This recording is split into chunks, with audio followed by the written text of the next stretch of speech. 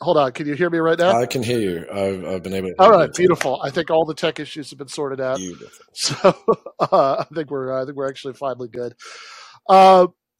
Wonderful. So yeah, want to keep this relatively tight on time, but I wanted to chat with you about this article because I thought it was good, and it seemed like if we were going to chat about it, we'd kind of have to do it today since the election is tomorrow. So I should say I'm joined by Branko Marcetic, who is a resident of Chicago. I can now confirm that. I stayed on his couch recently. And he is the author of an article in Jacobin magazine that is called Republicans Are Planning an All-Out Assault on the Working Class If They Win Next Week. And I want to get into that.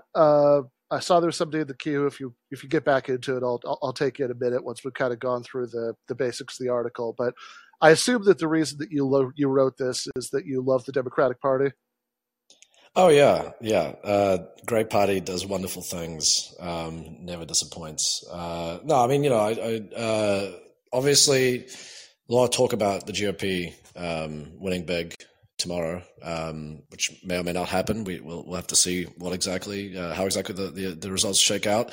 But my bigger thing was, what does it actually mean if they do? I mean, what we can probably take a guess, but it would be good to actually look at what we can expect. And also, I think for people on the left, or even liberals and progressives, I think it's worth bracing yourselves for to mount some sort of pushback against what's going to happen, particularly because a lot of it is I think the key things to know are the points where Republicans and parts of the Democratic caucus are going to find places to collaborate. And that's the thing to watch out for. So that's what I did. I tried to inform people, and maybe also if you want to share the article to people they know who are voting, who are maybe low information voters who don't keep up with this stuff. Maybe they'd want to know that one of the GOP plans is to basically take a hatchet to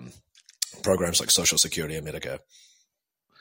Yeah, exactly. So I should say, just to tediously unpack the joke from a minute ago, that Branko is, I think, anybody with a passing familiarity with his work would know he does not often get accused of being a shill for the Democratic Party. He has a range of concerns about things like World War III and censorship and whatnot that aren't generally associated with that. But what's been focused on in this article is, for the most part, the plans, and this is not speculative. This is stuff we should really emphasize. This is stuff that the Republicans have said to anybody who's listening that they're planning to do if they get a majority, that they're going to do when it comes to issues like Social Security and Medicare and organized labor. So just you want to just kind of spend a minute just kind of unpacking those one at a time? Sure. I mean, there's so much stuff. Do you want me to go through just the kind of social spending stuff to begin with, or do you want me to go through the entire kind of raft of stuff they're planning beyond that? Yeah, let's go through the whole thing, but let's start with social spending. Okay. Okay. So this is probably going to be the most urgent matter. Basically, anyone who's paid attention to American politics for the last, at least a decade is aware of the fact that Republicans regularly resort to brinkmanship over the debt ceiling so that they can extract concessions from Democrats. Basically, what happens is the U.S. government, in order to keep borrowing money to both pay for spending that has already been approved by the government. I'm next to the L, so I don't know if that's coming through. The train passes by. Just a little bit, although very faintly. Okay, great. When I was staying with you, it always sounded like this like horrendous crashing thing in the background if you were sitting right there. But over Colin, it's a fairly gentle sound. Yeah. It's always nice to get a reminder that you are in Chicago. It's so they resort to brinkmanship pretty regularly. They did it constantly during the Obama administration. The U.S. government needs to raise a debt ceiling to be able to borrow to pay for spending that's approved, to also service its debt, which of course is, as we all know, is considerable. If it doesn't get raised, then some very, very painful, to say the least, decisions have to be made, because you either have to slash spending to be able to do this stuff, or the United States just defaults on its debt, which would be economically catastrophic. It would, overseas lenders would sharply raise interest rates for the U.S. because the U.S. has never defaulted before. The fact that it has would signal to lenders, okay, the U.S. is no longer a reliable debtor. Therefore, we have to basically raise costs on it. There was a study that came out last year that estimated it would mean something like 6 million jobs lost, and I think an erasure of $15 trillion worth of household wealth. So pretty bad stuff. So what they are planning to do is to when the debt ceiling comes up for a vote, to say, as they have done many times, unless you agree to all of these various demands we have around spending cuts, we're going to refuse to approve the debt ceiling. You, Joe Biden, are going to get blamed for the economic calamity that comes as a result of that. And some of the things that they're demanding, I mean, they outline this in a document that they put out earlier this year, where it's sort of like a contract with America, but written by Carthy. And so it's a 150-page document. So it's massive. People should read through it because it's everything in it is horrifying and really dangerous. But you've got things like raising the retirement age for Medicare up to 67, raising the eligibility age for Social Security to first 69, then eventually 70. And then actually, I think they want to raise Medicare as well. And I should say, just parenthetically here, something you noted in the article is that as like even beyond the kind of baseline nastiness of that, right? That you've worked for the last 40 years, but you're not quite done yet, because we've decided we decided you got a couple more years in you before you get to retire and enjoy these programs. It's particularly perverse to do this, you say in the article, because this is actually this is all happening at a time when life expectancy is actually declining in the United States. Yeah, exactly. So that really hits home just how damaging this could be for ordinary people. Other things that they're planning for Medicare, they want to means test the benefits, same kind of thing for Social Security. They want to repeal subsidies that Medicare pays out basically to healthcare providers when they aren't able to recoup costs from patients because maybe they don't have enough money to actually pay for healthcare, which is a very common, sadly, thing in the United States. At the moment, Medicare will reimburse them for that. So basically, it's sort of a bit of a fallback option for people. They want to get rid of that.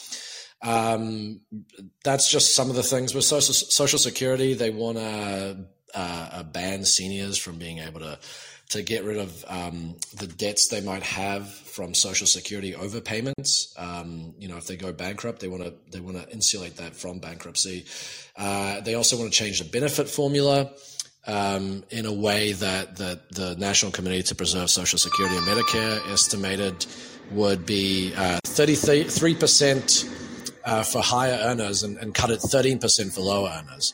So that's bad on multiple levels. I think it as we on the left often talk about, to sort of once you introduce means testing, you're kind of getting rid of this foundational idea of these programs that they are meant to be paying out, relatively equally to everyone. That everyone has a stake in this. But number two, I mean, a 30% cut for low earners. If you're not making that much money, that's quite a bit.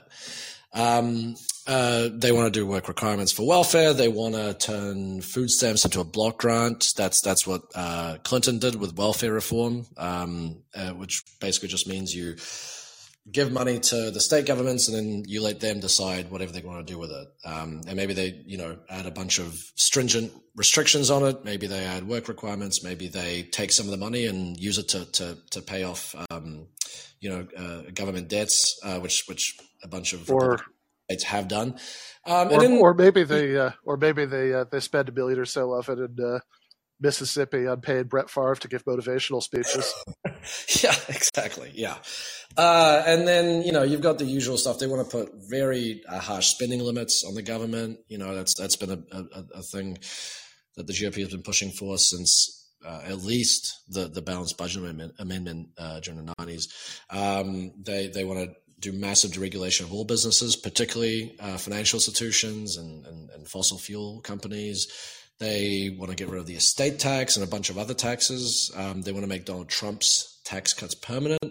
So basically what it all comes down to is, it would be a massive attack on working class people and the poor in the United States, and a huge giveaway to the rich, basically, to the richest people in the country. All of which is, I think it's safe to say, not good. Yeah, for sure. And so everything that you just outlined are really disturbing ways in which the Republicans' stated plans, if they get the majority, and it's it is interesting. Like, maybe this is kind of a basic and obvious enough point not to be worth dwelling on, but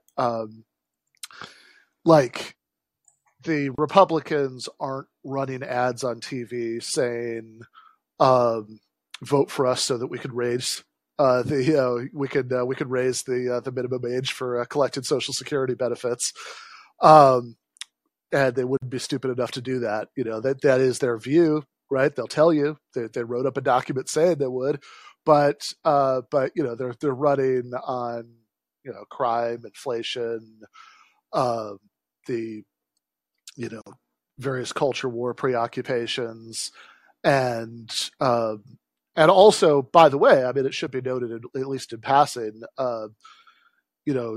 some of them running on World War III avoidance, which is, there were ads and, there were World Series ads about that.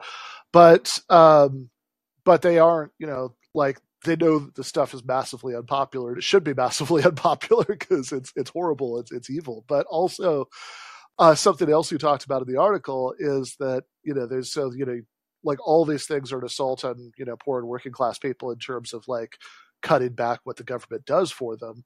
But also they're planning on attacking the ability of working class people to organize for themselves and to sort of win a higher standard of living through their own efforts, which is, something that you call attention to in the article. Yeah, that's correct.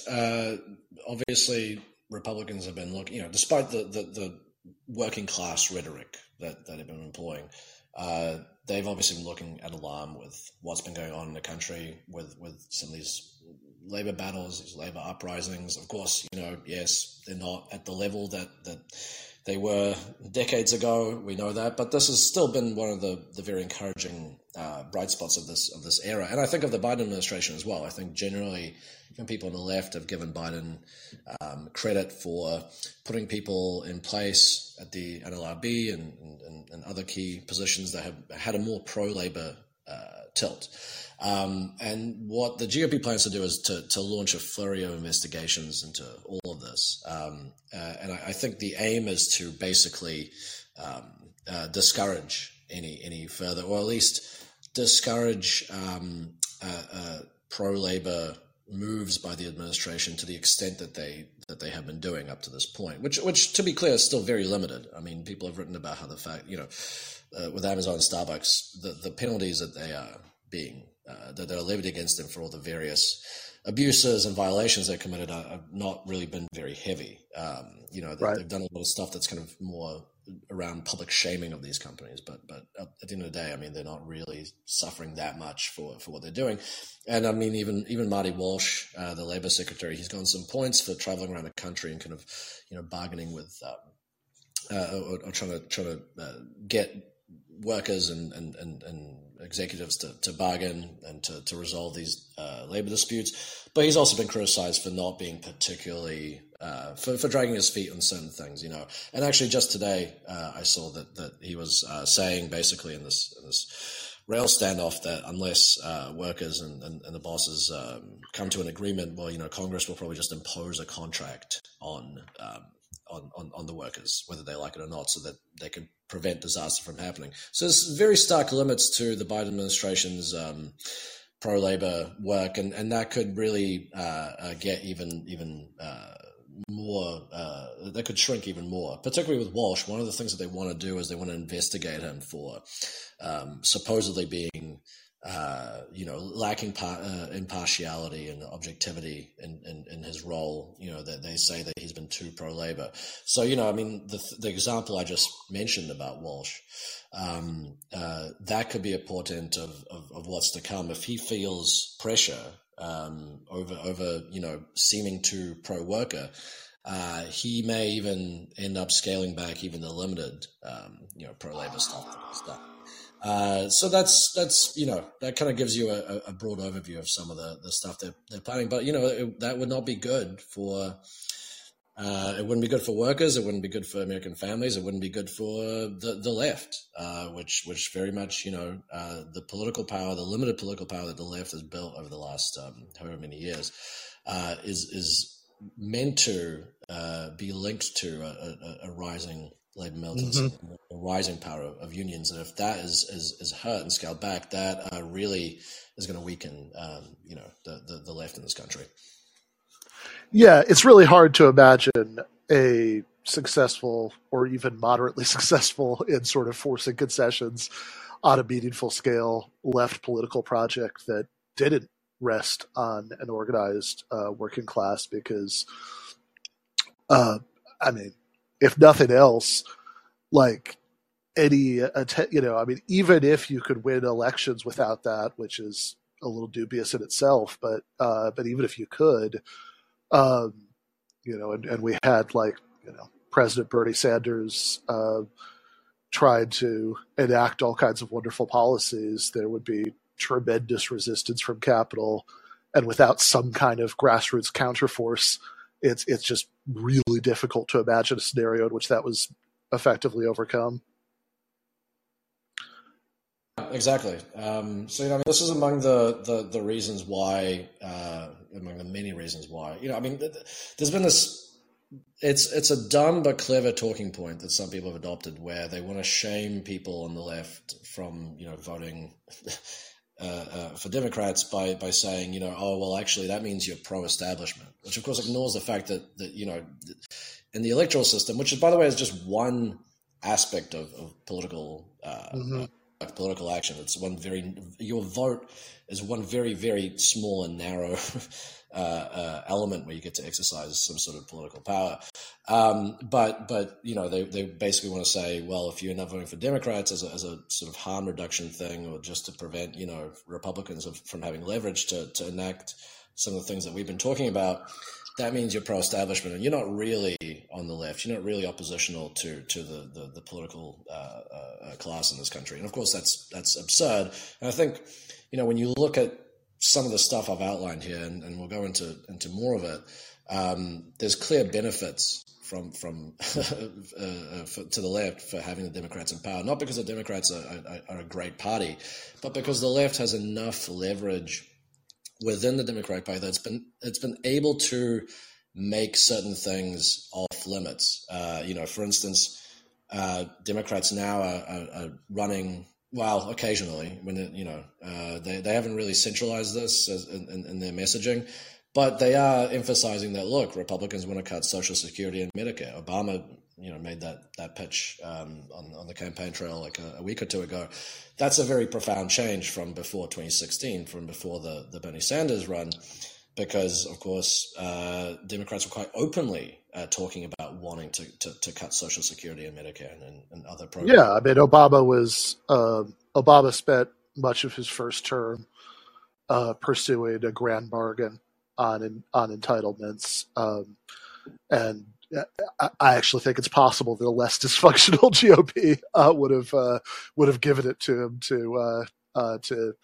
which would be very bad for almost everybody. But I want to so we have a caller, Jonathan. I want to get Jonathan in here before we go on. Hello. Hi. So isn't there a kind of a false dichotomy here to be like, oh, if you don't defund the government, we'll defund the government. If you don't impose austerity, we're going to impose austerity. It's like this, like if you don't unfund all of these social programs, we're going to unfund all of these. That's not a threat. Like they're making you do the thing that they're threatening to do so that they don't do the thing. Isn't that kind of silly? I mean, to some extent, I think we're underestimating how chaotic that process will be. I don't think it'll be particularly orderly. And I mean, also, you're talking about to the debt make ceiling up thing, for the debt ceiling not being not being raised. I mean, the threat isn't so much that it's going to defund. The threat is that this would have like catastrophic effects on the global economy, right? I mean, that's the like if they actually shot the hostage and they said that about 2008 too, but I'm like not convinced of that. That if you're going to have what you called approved funding, like the Fed buying the treasuries necessary to fund that funding is rote. It's not a question anybody needs asked or answered. That just happens as a matter of course. When you're like, oh, all of these creditors, these investors aren't going to continue to invest. When you're talking about bond holders, right? You're talking about treasury security holders when you say that, and that's mostly the Fed, isn't it? And they're gonna buy whatever treasuries the Treasury Department issues. It's just like, do we the people approve that issuance? And if not, it's like dollars still exist the next day. So the Treasury curve continues to invert because the thing that's already a ship that's sailed. It's already gone. The 10-year has already got a interest rate they got the new coupon rate that's higher because they're so worthless. Because you have this inflationary paradigm, where usually when people flee equities, they go into bonds, but now they're not doing it because what are bonds? They're dollars, and if dollars don't buy anything, what are they worth? So no one wants treasuries anymore. So it's like it's already that way. That's not a threat. I think you should just call it a bluff. You'd be like, fine, do it. Defund the government. We'll see what happens. I mean, potentially, the number one, I mean, I don't think Biden's going to do that. That's the issue. Is that I don't either. It's power. The really annoying thing about this is that Biden could have actually raised the debt ceiling. I mean, Democrats are talking about this. Either just abolish the debt ceiling or raise it to such a cartoonishly astronomical level that it would just be neutralized as an issue, and then you would not have this anymore. Biden said, that's irresponsible, so I'm not going to do that. So they haven't done that. So they've allowed. But has he reduced the deficit though? Trap. What's that? It's all performative, man. He didn't reduce the deficit. He's like, oh, that's irresponsible, but he didn't reduce the deficit. So like, what's the difference? No, what I'm saying is that Biden, they could have gotten rid of this as an issue, but Biden, I think now, he's not going to go. He doesn't want to go down in history as the president who allowed the U.S. to. And there's the problem. It's about legacy. To default on the debt for the first time. So he's going to be inclined to make some sort of deal. I mean, I also don't think if they did have to make slash spending on these programs. Whether that would be quite the same as the GOP's plans. The GOP plans are not to make immediate catastrophic cuts everywhere. They want to basically make these reforms that would make the programs less effective and less fair. But I don't think that would be potentially if you had to make really, really deep spending cuts, that would be way more catastrophic than even what the GOP is planning, which is the point. They want to force Biden and the Democrats into making this I'm not sure it would be more catastrophic in the long term, because it's like if you're doing fiscal policy, you're talking about cuts to these programs that you've been talking about. But if the monetary policy still goes on, so there's still banks creating dollars every single day. But if you sort of if you shut down the treasury issuance, that means that the treasuries in the bank balance sheets also go down. And like what you'll do is you'll end up stopping the asset bubble from going up. You'll end up stopping financialization from hoarding everything. You'll end up stopping this. The main method by which wealth inequality functions is that people with assets watch their asset portfolio go up while every purchasing power of everybody with dollars goes down. And this defunding of the government thing would stop that. And you're like, oh, but if we don't do it, then they'll defund the social programs. I'm like, yeah, but you're talking about that anyway. Well, I mean, I think it's different from, again, the cuts that you would have to make, I think, to deal with this would be even deeper than what is in this plan that the GOP pulled out. So you'd see millions of elderly people who rely on this stuff to live get massive cuts.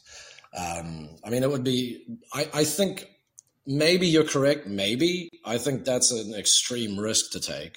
We have no idea whether it would, that would be the case. It could very well be that this is way more chaotic and catastrophic in reality. I mean, and this is a tough thing. This is the key thing here is, look, we're not in power. Joe Biden and the Democrats are. And so what we have to be prepared for is that the way that they are thinking, they're going to avoid doing this. And to avoid doing this, they're going to agree, as Obama did multiple times, to certain concessions to the GOP, which are going to be also bad. Now, I think it's worth. Yeah, we should say this is a good excuse to reference. Thank you so much for the call, Jonathan. My favorite individual sentence in the article, which is where you say, President Biden ruled out raising the debt ceiling to some astronomical level where it just wouldn't be an issue in the future, even though radical left-wing extremists like Chuck Schumer suggested it. That's okay. So, but President Biden, you're right, ruled it out late last month, calling the idea irresponsible and promising he would not yield to Republican demands. Well, that's encouraging to hear from the president. It's worth remembering that Joe Biden says a lot of things, which I think is part of me, exactly the way I can't really speculate to put that, and then maybe kind of gets to some certainty about exactly what his thinking is. But there is part of me that does kind of suspect that in some ways this is Biden's sweet spot. He would kind of prefer to be forced into a position where he has to make some sort of deal with the Republicans. We all know that's kind of. I mean, the man effectively tanked his presidency for the purpose of trying to get some sort of bipartisan deal on infrastructure. So there's a very good chance that he ends up doing something. There's also a chance. I don't want to say there isn't. There's also a chance that he does stand firm because, like I said, the politics in the Democratic Party have shifted, but I would not bet on that. And so I think people should start to think about what they can do to put enough pressure on the Democratic Party, on Biden himself, to prevent this from actually happening when these inevitable debt ceiling negotiations start.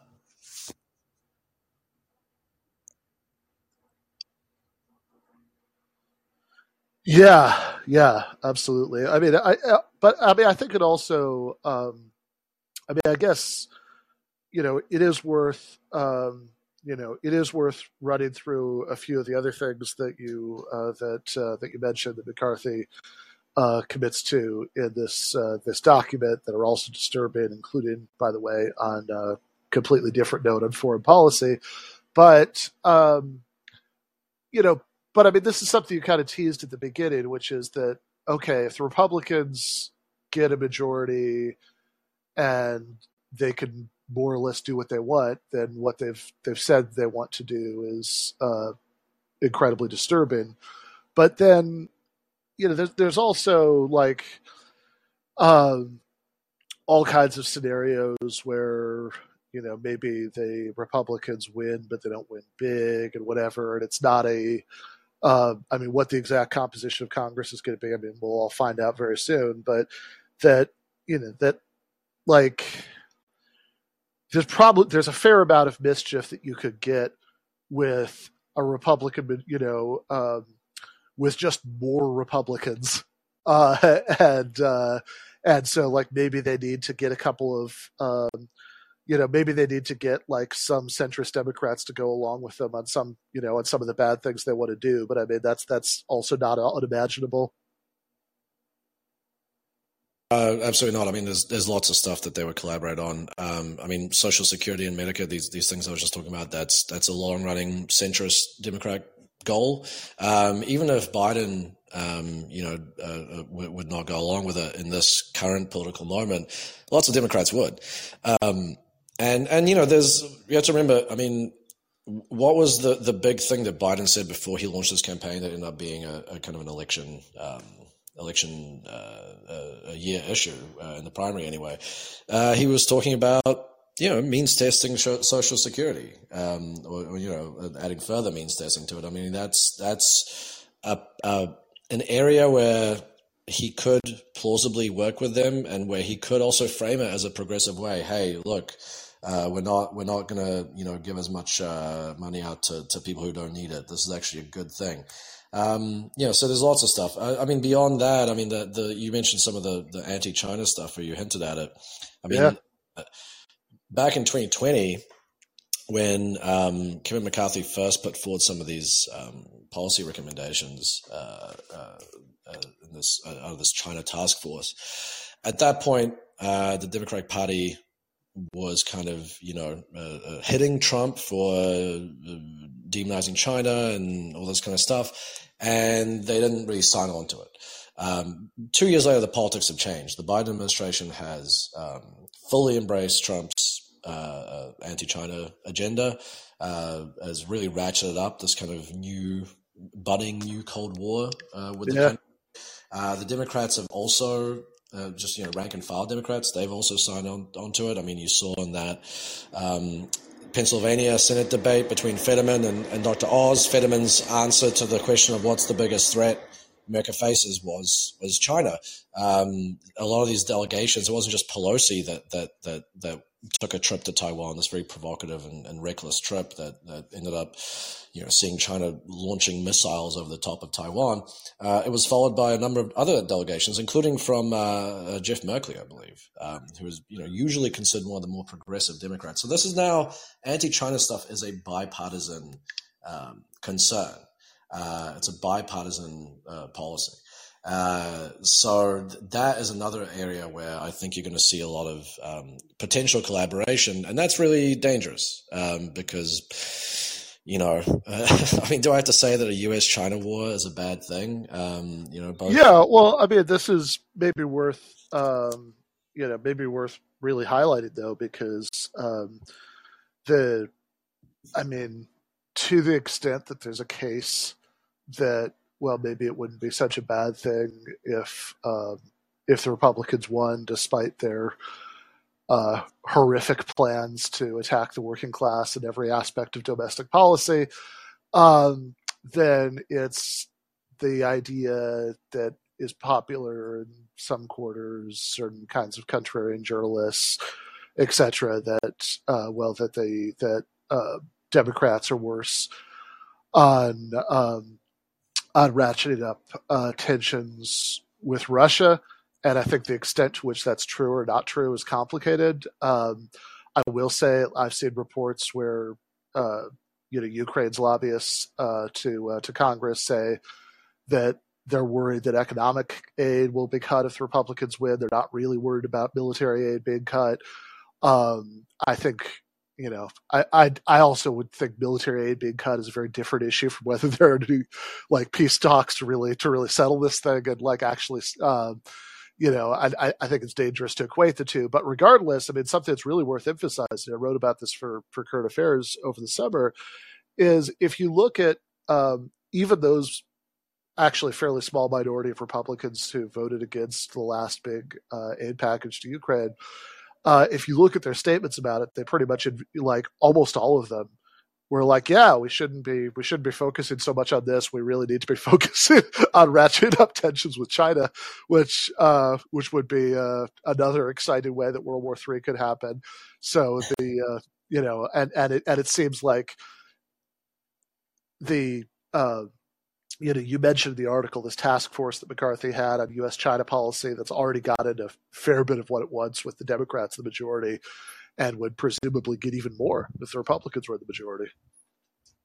Yeah, I mean, if you like the nuclear Armageddon risks and economic chaos of the U.S. policy towards Russia and its invasion of Ukraine, then you will love what the Republicans are planning with China, because, I mean, China is economically a much more important country than Russia. And that's saying something, because we've learned that actually Russia is a pretty critical nation when it comes to the global economy, despite the size of its economy.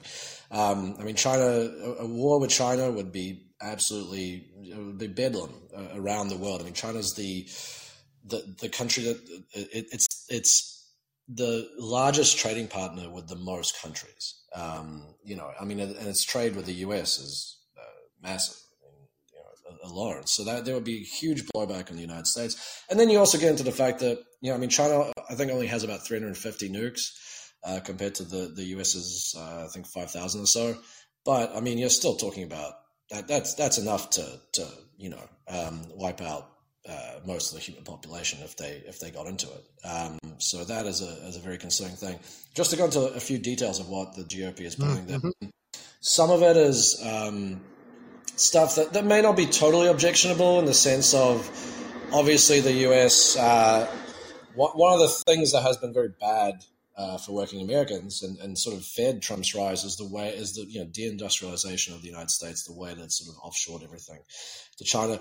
There are plans to kind of continue some of the baby steps towards onshoring that Biden's taken. That's not necessarily that objectionable, but the thing is, it's also being paired with basically what is a kind of a trade war with China that Biden's already begun to some extent with these export controls on semiconductors. But it seems like the Republicans want to really ramp this up to they want to look at export controls in other industrial sectors. I mean, that it's still not totally clear what the effects of Biden's existing export controls are going to be, because there's some sign it's having a blowback on the U.S. economy. They're hoping it's going to basically hobble China's ability to have a robust semiconductor industry. Maybe it will, maybe it won't. We don't know.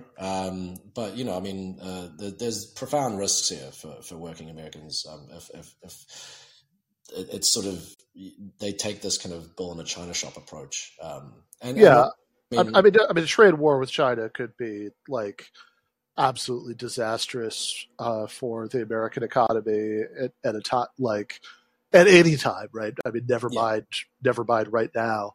And an actual war with China, and which, a lot of these guys, in fact, I think some of the Republicans who get the most undeserved credit for being anti-war, because they're a little bit more willing to consider it daunting Ukraine, are like the most intense about how we need to be, beefing up, saber rattling, and Taiwan and all that stuff. An actual war with China, even if it was conventional, even if they didn't launch those 350 nukes, would be just like unimaginably disastrous. And by the way, like, not for nothing, but I mean, just when you consider some of the countries that the United States has lost wars to in the last few decades, the idea that like we'd have a conventional war with the Chinese People's Liberation Army to go well is very odd. Yeah, I mean, well, just to add to the issue of export controls, I see a caller pointed out, "Bull in a China shop" is kind of an inadvertently great pun. So that was not intentional, but yeah. I mean, to add to that, we also don't know the unintended and unpredictable consequences of this trade wars. For one example, when Trump kind of launched this limited trade war against China. China ended up having to shift its soybean imports to Brazil, which then accelerated the destruction of the rainforest under Bolsonaro, which has profound and really scary implications for the entire existence of humanity on this planet. So we don't know, I mean, there's all manner of similar things that could happen if you really go down a concerted trade war with China. In terms of the China-US war, I mean, I'm not a military expert. I've spoken to Lyle Goldstein, who was a professor at the Naval War College, U.S. Naval War College, for 20 years or so. He is pretty convinced that not because China's militarily superior to the United States, but because it's strong enough and because you'd be fighting it in its territory, essentially, that a U.S.-China war over Taiwan would be lost by the United States, if not, obviously escalating to some sort of nuclear catastrophe. And that's for a variety of reasons. I mean, there's also reasons to think that, a lot of people look at what's happened in Ukraine and they sort of extrapolate that and they say, oh, well, Taiwan, that means if we just send a bunch of weapons into Taiwan, they'll be able to defend themselves easier. I mean, that ignores a whole bunch of factors in the Ukraine war, including Russia's own military incompetence, certain decisions that were made by Putin about how to fight the war.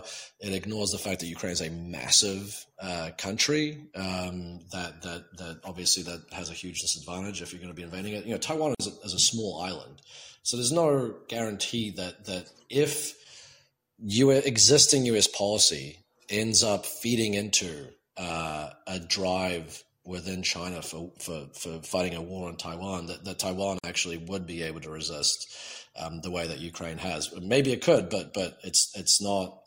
It's far from guaranteed.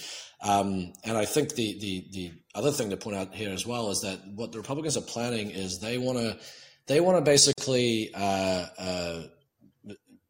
accelerate policy as it's going now. So already the Biden administration has done various things over this year and a bit, or nearly 2 years, to erode the one China policy, which is the basis for kind of stable, peaceful relations between the U.S. and China.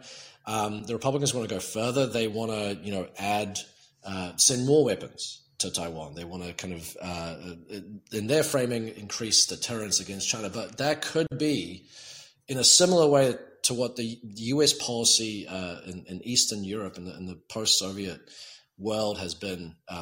That could be the thing that counterintuitively, but ends up driving war and actually makes war more likely. Because if China looks at all this military equipment and weapons that are being sent to Taiwan, and they start to go, well, hold on, this is going to just accelerate, and it's going to mean that if we ever do take the military option to reunify as they see it, that means it's going to be a lot more painful for us. We're going to suffer a lot more losses. So maybe better now to invade and retake the island by force before things get even more advanced. So through this policy that is meant to be deterrence, we could be actually having the opposite effect, where we are sort of hastening alarm within the Chinese leadership and leading them to a decision to go, okay, well, maybe we should just invade now and cut our losses. Yeah, that's a fun thought. Okay, we've got another caller. Amanda, what's on your mind? Hello, gentlemen. Hello. First, I'd like to... Oh, I really appreciate that. I'm Branko, glad to hear that. I enjoyed your appearance on Brianna's show with Aaron. It helped me understand some things I didn't understand, so thank you for that. And then the other, this is just a question I have. I'm new to the Jacobin world, and there's apparently some conflict or other with other parts of the left, but I'm not really worried about that. Kind of what I want to know is, do you think that maybe giving people in Congress something else to focus on, like telling them something they could be doing, giving them some strategy ideas or something, instead of only critiquing them? I mean, we have to critique them so we know what we might do better, but I mean, do you have any thoughts about what we might be able to? I mean, I know as individuals we have basically no power, but there must be something, because there's looming nuclear war, for heaven's sake. There must be some kind of strategy we can either give the people that are there, that we have some kind of relationship with, or I think that's a totally fair some point, other, and I think we I do don't have know. to have Seems like there's a alternatives. strategy missing that we I could be think doing. the What's your trouble is thoughts at the about that? moment, the Biden administration and Congress is dead set on one pathway, and that pathway is centered on military escalation, and it's centered on basically trying to limit China's industrial development and economic development. And so you're right, we do have to have alternatives, but in some ways the most urgent thing is to kind of push against some of the stuff. I mean, a lot of these tensions with China that have erupted over the last year and a bit happened because, you know, Biden has kind of continued, I think, quite needlessly, Trump policy. And you know, there hasn't been that much pushback against it. I will say, in terms of offering alternatives, I mean, absolutely. What I think should happen is, look, does China have a terrible human rights record? Absolutely. Does it have a repressive government? Yes. Would I want to live under the Chinese system where, you know, you can't speak or post or anything freely, and you know, the government has tight control over your civil liberties and behavior and speech? No, of course not. It's a country that does a lot of things that I don't like, in the same way that the United States government does a lot of things that I don't like. But we have to, nevertheless, find common points of agreement and cooperation. And I think one key one that I and many others, Ben for sure, and so many voices have been saying for a long time, what is the actual biggest threat to national security, to human security on this planet? It's the impending climate crisis, which we keep being told over and over and over again by scientists is getting worse. They're underestimated actually how quickly it's escalating. We needed to start doing stuff about this yesterday, but we need to urgently start. And that is a point of agreement. You know, I mean, both US and China have not great records when it comes to emissions, but this is not going to get solved. This epochal crisis is not going to get solved if these two countries are basically at war with each other. They have to cooperate. And you know, the example of the soybeans is a good example of that. But there's other elements. You know, there's also some of these US-China tensions have worked their way in terms of US manufacturers in the green energy space, being able to get the materials and technology and funding to you know, develop all this great stuff we keep hearing about in the Biden climate agenda.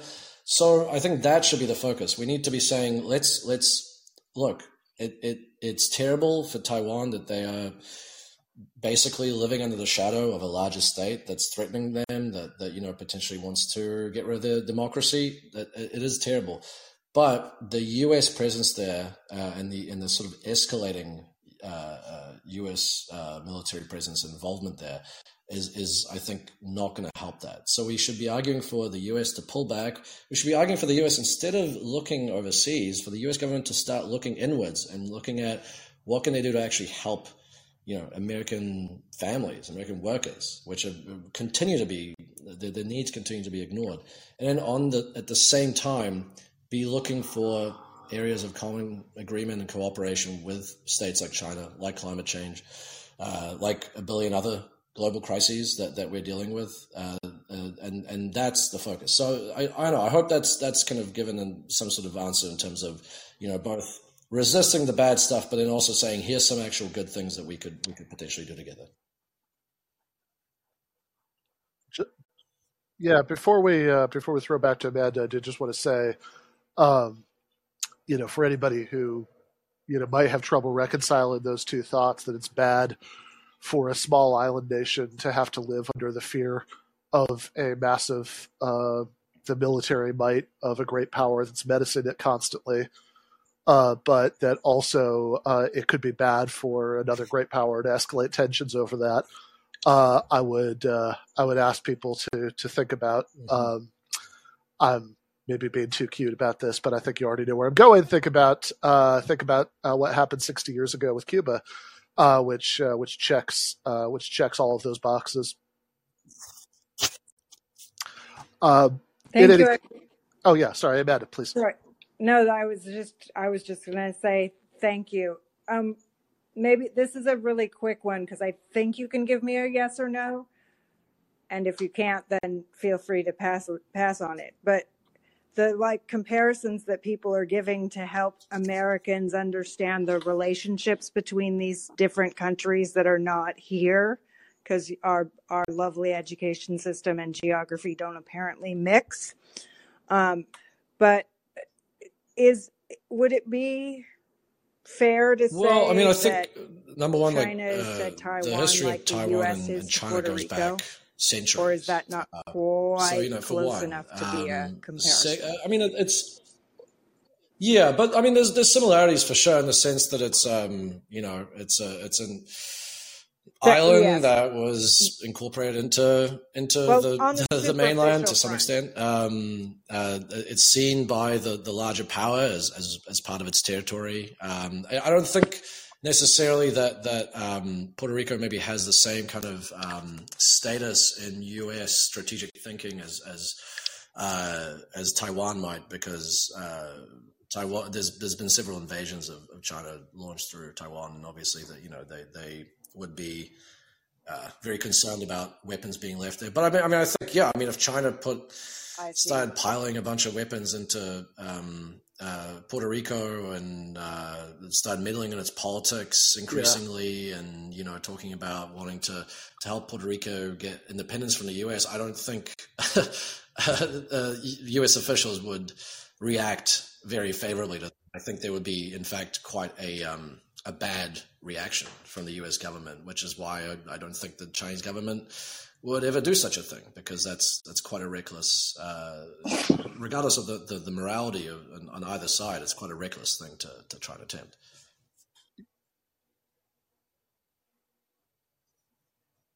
Thanks. Yeah. Right. Yeah, I think so. Thank you, Amanda.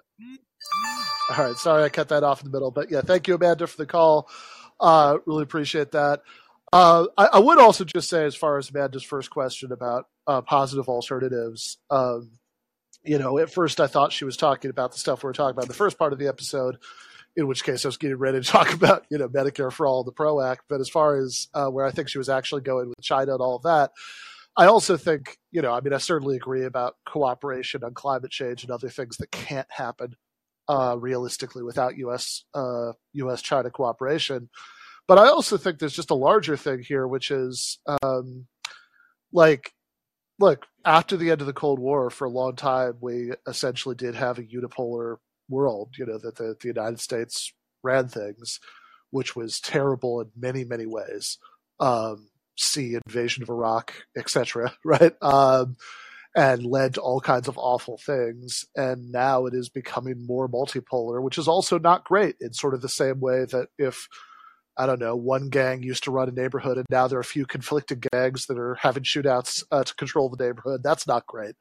But I think in terms of thinking about positive alternatives, I think it's really important to think about how we could strengthen international institutions to the point where they could actually exercise some kind of constraint on the behavior of great powers. So I was talking about this a few weeks ago with Matt McManus, and an example used then is think about the International Criminal Court. It's a small example, but I think it's a telling one, where back when the United States was the unipolar hegemon to a much greater extent than it is now, it really worked overtime to disempower the International Criminal Court, to the point where I think it's still officially U.S. law that we would like invade The Hague to save any U.S. generals who ended up standing trial there.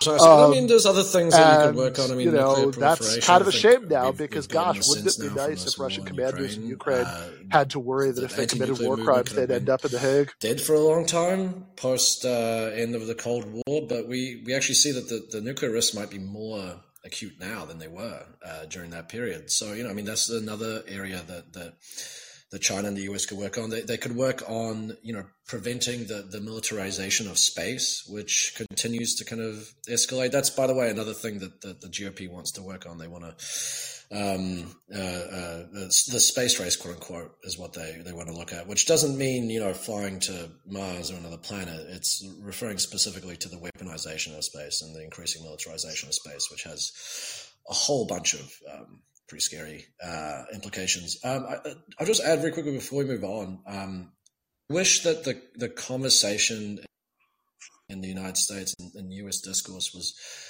different. There's all this talk about threats and what the threats are that are facing the United States. Yeah. But I mean, is Russia or China gutting entitlement programs in the United States? Is it, cutting taxes for the rich while overtaxing, ordinary working people? Is China and Russia, are they the ones who are pouring billions of dollars into elections to basically make Americans' voting choices almost pointless? I could go on and on and on. I would say the biggest threats to Americans is not from outside the country. It's from within. It's in the class divide. It's in the massive wealth inequality that exists in this country. I mean, those are the people who are making working Americans' lives miserable. It's private equity companies that are, just picking clean these businesses and these social services that they then commodify and then throw away once they're done with them. It's I could go on and on and on. We all know the domestic problems. This is where the real threat, I think, to American security exists. It's not in these other countries, overseas.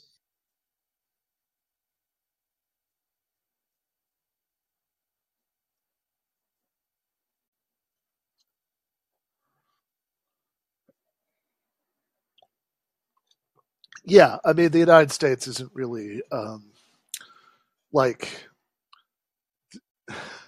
there are plenty of countries in the world that have to actually, whose leaders have every reason to lose sleep over the thought that there are going to be foreign armies invading their landmass. The United States happily is not one of them. So I think that as far as the vast majority of Americans, I think, yes, absolutely, they have much more to worry about the kind of factors that you're talking about, which get us back to where we started with domestic policy. So we've got about an hour. Is there anything that you particularly wish that we hit on that we didn't get to? No, I think we got it all. I mean, the other stuff is just the usual boilerplate Republican stuff they're planning. They're talking about, or using very carefully worded language to allude to more abortion restrictions, going after trans children, more deregulation of gun laws. What else? Voting restrictions, so on and so forth. So, pretty standard GOP stuff, but that's the other stuff that we haven't talked about yet. Oh, and I'll be remiss not to say, there's also a bunch of investigations planned of, that are meant to basically put extra pressure on the Democrats in advance of the election and to basically embarrass them publicly. So we could all look forward to a couple of years of CNN having to blur out the pictures from the Hunter Biden committee of the president's son's cock. Well, and that one could be particularly interesting. I mean, the Hunter Biden stuff, it's obviously highly politicized, needless to say, highly propagandized. But, we don't really know the full story about that whole thing. I mean, does it really matter to anyone's lives? Not really. But if you're a political observer, that could be kind of interesting. We could find out something something interesting or scandalous, who knows? Like I said, that not really the biggest priority in terms of what the left should be thinking about, but I should mention it because that is going to be a thing that's going to happen. And it could lead to impeachment. The GOP loves to do political payback. They were looking at how Trump was treated, and I think they want to do the same for Biden. I would say to them, not that they're going to listen to me, but impeachment tends to unless it's in certain situations, it tends to actually blow back against the party doing it and actually kind of increase sympathy for the president being impeached. So, this thing that they're embarking on may not go the way they want, but, they're going to do it regardless of what I say, so it doesn't really matter. Yeah, well, that'd be fun. Maybe the world will always look forward to. I think it's the only scenario where it would ever happen, but maybe that actually would give us a President Kamala Harris. But